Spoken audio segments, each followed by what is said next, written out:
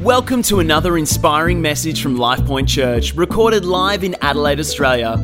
It is our prayer that you would experience the life-changing power and presence of the Holy Spirit as you listen to this message. Enjoy. Foursquare is a biblical term first mentioned in the book of Exodus, and then lastly in the book of Revelation. It's in the Bible 10 times, and whenever it's mentioned in its different contexts, it's mentioned within passages of scripture that pertain to God's redemptive pattern and his acceptance of those who believe in Christ and bring their worship to him.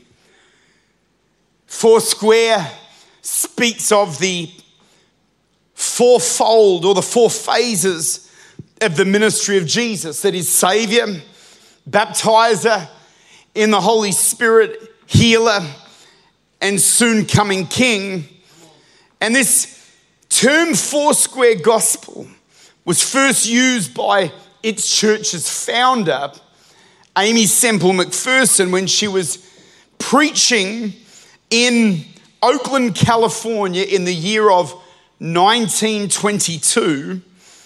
And she was preaching from Ezekiel 1, verse 4, a scripture describing the prophet's vision of the four living creatures with the faces of man, a lion, an ox, and an eagle. A man, a lion, an ox, and an eagle.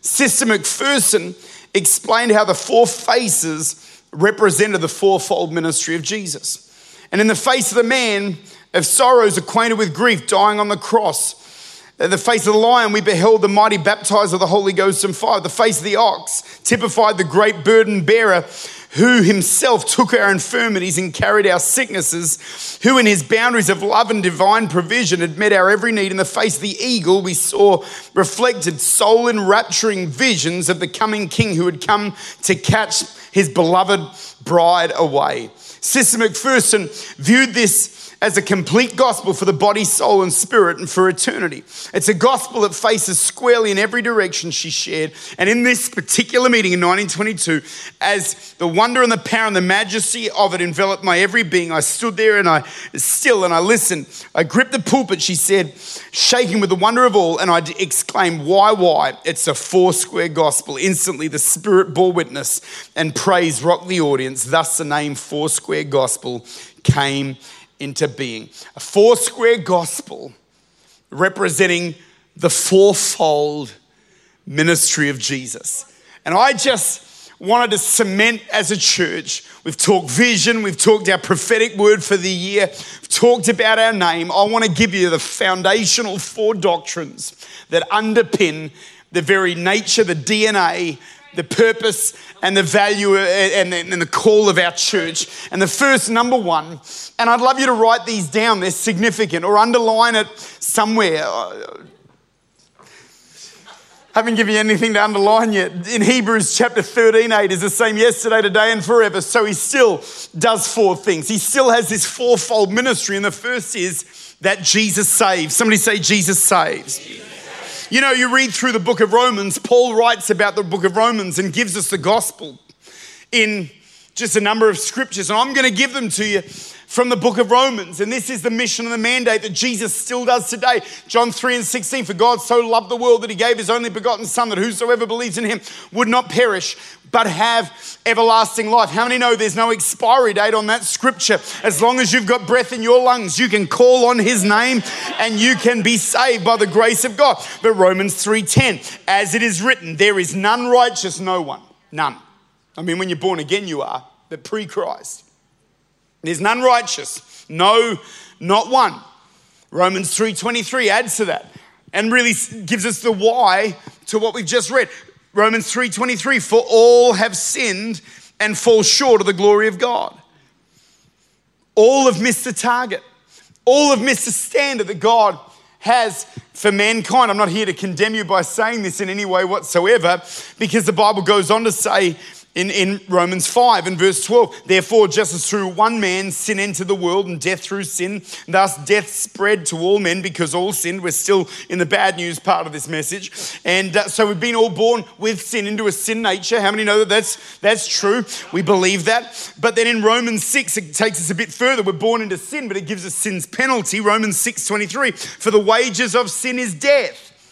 But the gift of God is eternal life. And in Romans 5 verse 8, it tells us God demonstrated his own love towards us in that while we were still sinners, Christ died for us. So when we were out doing our thing, sons and daughters of disobedience away from God, not living the way we should, not walking in righteousness, not walking in God's promise for our life, not walking in repentant sin and in repentance of sin and newness of life, but living for ourselves, he still, as that plaque said that we watched in the video before, Christ died for the ungodly. But how many know that we are made righteous because while we were yet sinners, Christ died for us? Isn't that good news on a Sunday morning?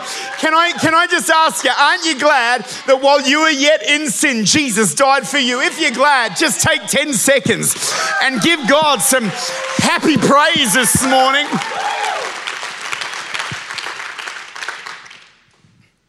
So we know he died for us. But Romans 10 verse 8, what does it say? The word is near you, in your mouth, in your heart. That is the word of faith, which we preach. That if you confess with your mouth the Lord Jesus and believe in your heart that God has raised him from the dead, you will be saved. For with the heart one believes unto righteousness, and with the mouth confession is made unto salvation. For the scripture says, whoever believes on him will not be put to shame. For there is no distinction between Jew and Greek. The same Lord over all is rich to all who call upon him. Verse 13, for whoever calls on the name of the Lord shall be saved. Jesus saves. Number 2, Jesus heals. The Bible says in Acts 10:38, God anointed Jesus with the Holy Ghost and power, went about doing good, healing all those who were oppressed by the devil, for God was with him. The Bible says in Mark 2:17, when Jesus heard it, he said to them, those who are well have no need of a physician, but those who are sick. Really, it was that scripture that caused us to, and caused theologians over the last couple of thousand years to start referring to him as the great physician. So when I think of a physician, usually they have one area of medical expertise. But the great physician, he has experience in all fields of medicine. Can I prove this? Jesus turns water into wine, medical research.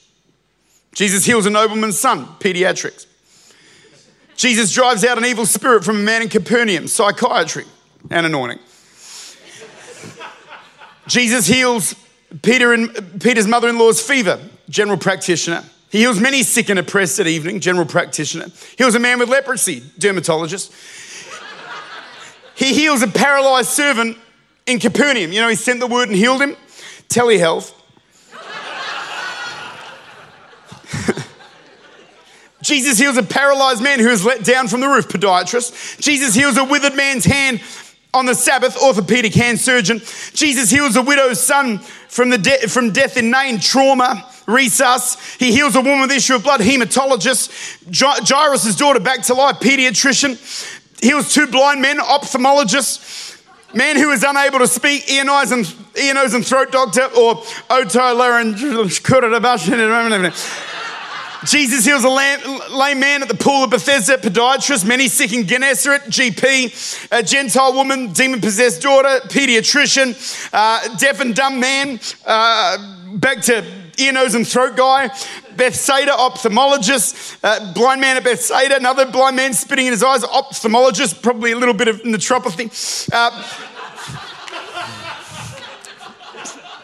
brought in a little bit of alternate medicine. Boy with an unclean spirit, pediatrician, blind and mute, demoniac, ophthalmologist, otolaryngologist. Jesus, that's the one I've practiced and still can't get. Woman who'd been crippled for 18 years, podiatrist, man with dropsy, nephrologist, kidney specialist, 10 lepers on the way to Jerusalem. If it was one, I would have said dermatologist because there was 10 infectious disease specialists. Pulls Lazarus out of a tomb, still doing resus, brought sight to the blind to Bartimaeus and Jericho, ophthalmologist, and he healed sorry, this one's my favourite. He healed a servant's severed ear while he's being arrested. Plastic surgeon. That's why he was a great physician. The book of John says there's not enough books in all the world, or scrolls in all the world. There's not many scrolls, but there's not enough scrolls in all the world to contain the miracles that he did. Joel, he still saves, and guess what? He still heals. What he did 2,000 years ago, the Bible says he's the same. Oh, I nearly died. He's the same yesterday, today, and forever. Oh, I've come to remind somebody that God's not dead in some garden tomb, but he's alive. Death couldn't hold him. And the same power that raised Jesus from the dead is available to every child of God that has a need that says in the name of Jesus, Father, I come to you in faith. If you walked up to the Master this morning, you said, Master, I have an infirmity, I'm sick. You walked up to him in faith. How long would you stay sick? How long would you stay infirmed? I believe it's time to see miracles like we've never seen before. Why? There's nothing like a miracle to authenticate the gospel of Jesus. How did Jesus authenticate his deity? How did he authenticate that he was the one who was promised to come? What did he do? He performed miracles. And a church is alive with miracle power. Oh man, I'm believing that this would be a house. I know I'm getting happy this morning. I'm happy. I believe this stuff with all my heart. Not only does he save, but we got a great physician in the house. Oh, and his name is Jesus, King of Kings. Just take 10 seconds. Clap your hands, 9 o'clock. Come on.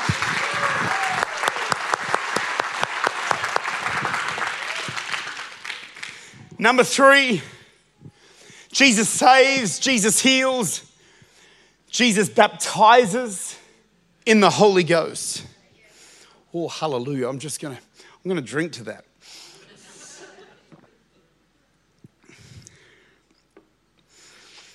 Baptizes. Matthew 3:11. John the Baptist, he's speaking. He says, I baptize in water for the remission of sins. But one's coming, mightier than I, whose sandals I'm not worthy to carry or bear. He'll baptize you with the Holy Ghost and with fire. Let me say one thing. We don't know too much about John the Baptist. We know he was the cousin of Jesus. We know that he wore organic clothing. We know that he ate clean. He wore camel fur and he camel skin, and he ate wild honey and locusts. He was a wild man. We don't know much more about him, but we do know this. We know his denominational affiliation. He was a Baptist. You say, how do you know? Well, look in the scriptures. On all the headings, it says John, and it doesn't say a Baptist. It says the Baptist. The Baptist. He's the Baptist. John the Baptist. And I'd love to be known one day as Dave the Pentecostal. I'd love that. That'd be a huge honor. But he's saying, I'm John. I'm a Baptist. But my cousin Jesus, he's Pentecostal. I'm having fun. It's not quite like that, but he says, my cousin Jesus, he's Pentecostal. I baptize you in water, but he's going to get you baptized in the Holy Ghost. And can I tell you, when he ascended to heaven, when that blood was sprinkled on the mercy seat of heaven, when Jesus ascended, he said, I'm not going to leave you comfortless, but I'm going to send one who's going to come alongside to help. And his name's the Holy Spirit. And can I say, Jesus saves. Daniel Daniel, if you can come. Jesus saves, Jesus heals. I've never preached that before. Daniel, if you can come, glory to God. Yeah, I need a minstrel. Get me a minstrel. Jesus saves, Jesus heals, Jesus baptizes in the Holy Ghost. Do I have any brothers and sisters that have been baptized in the Holy Spirit, that know how to pray in a heavenly language, that know how to touch God under the anointing? And number 4, and Jesus is coming again. And you took the words right out of my mouth this morning. I don't think it's too far away.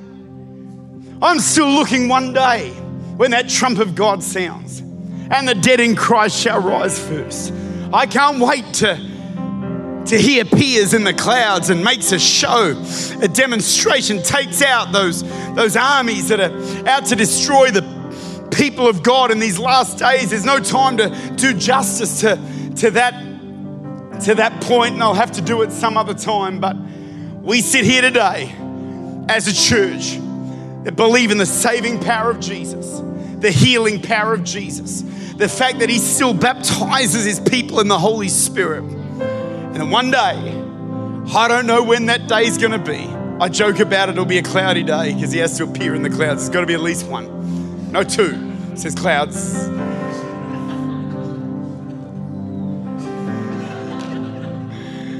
One day, we're doing new stairs. They're making them a bit fatter. They're a little deeper. It's coming back. You know, don't go, well, what about the other points of doctrine? I still believe in the infallibility of the word. I still believe in heaven and hell. I still believe in the atonement. I still believe all of those things, but everything I preach today is made possible. And because of all of our doctrinal basis, but this is the fourfold ministry of Jesus. Church, we've reinvented a lot of things. We get videos, we get lights, we get screens, we get red keyboards. You know, our stage lights up. That's all. I don't really mind how much all that evolves and gets cooler and newer. And I'm all happy about that. The only thing I never want to see change is our absolute passion for the gospel message of Jesus. And that's what we preach. So in a few months' time when you walk in here, I see it on these walls. Jesus saves, Jesus heals. It's our message. And I want us to take it to the world. There's things I haven't said today, but I believe that we'll have churches in other countries. And I just think we've got to get it right in our city first. Learn what we're doing and crawl before we walk. But I believe it's a new day, and it's a new day for our church. And you know, maybe for some it's kind of like, yeah, you know what, that's me. I hope that Revival City Church isn't just the name of our church, but it's what you carry. You carry the anointing everywhere you go, the power of God. That's the end of my Vision Sunday message. Thanks for listening to this message. We hope it was an encouragement to you. If you'd like to know more about LifePoint Church, please visit our website, lifepointchurch.com.au.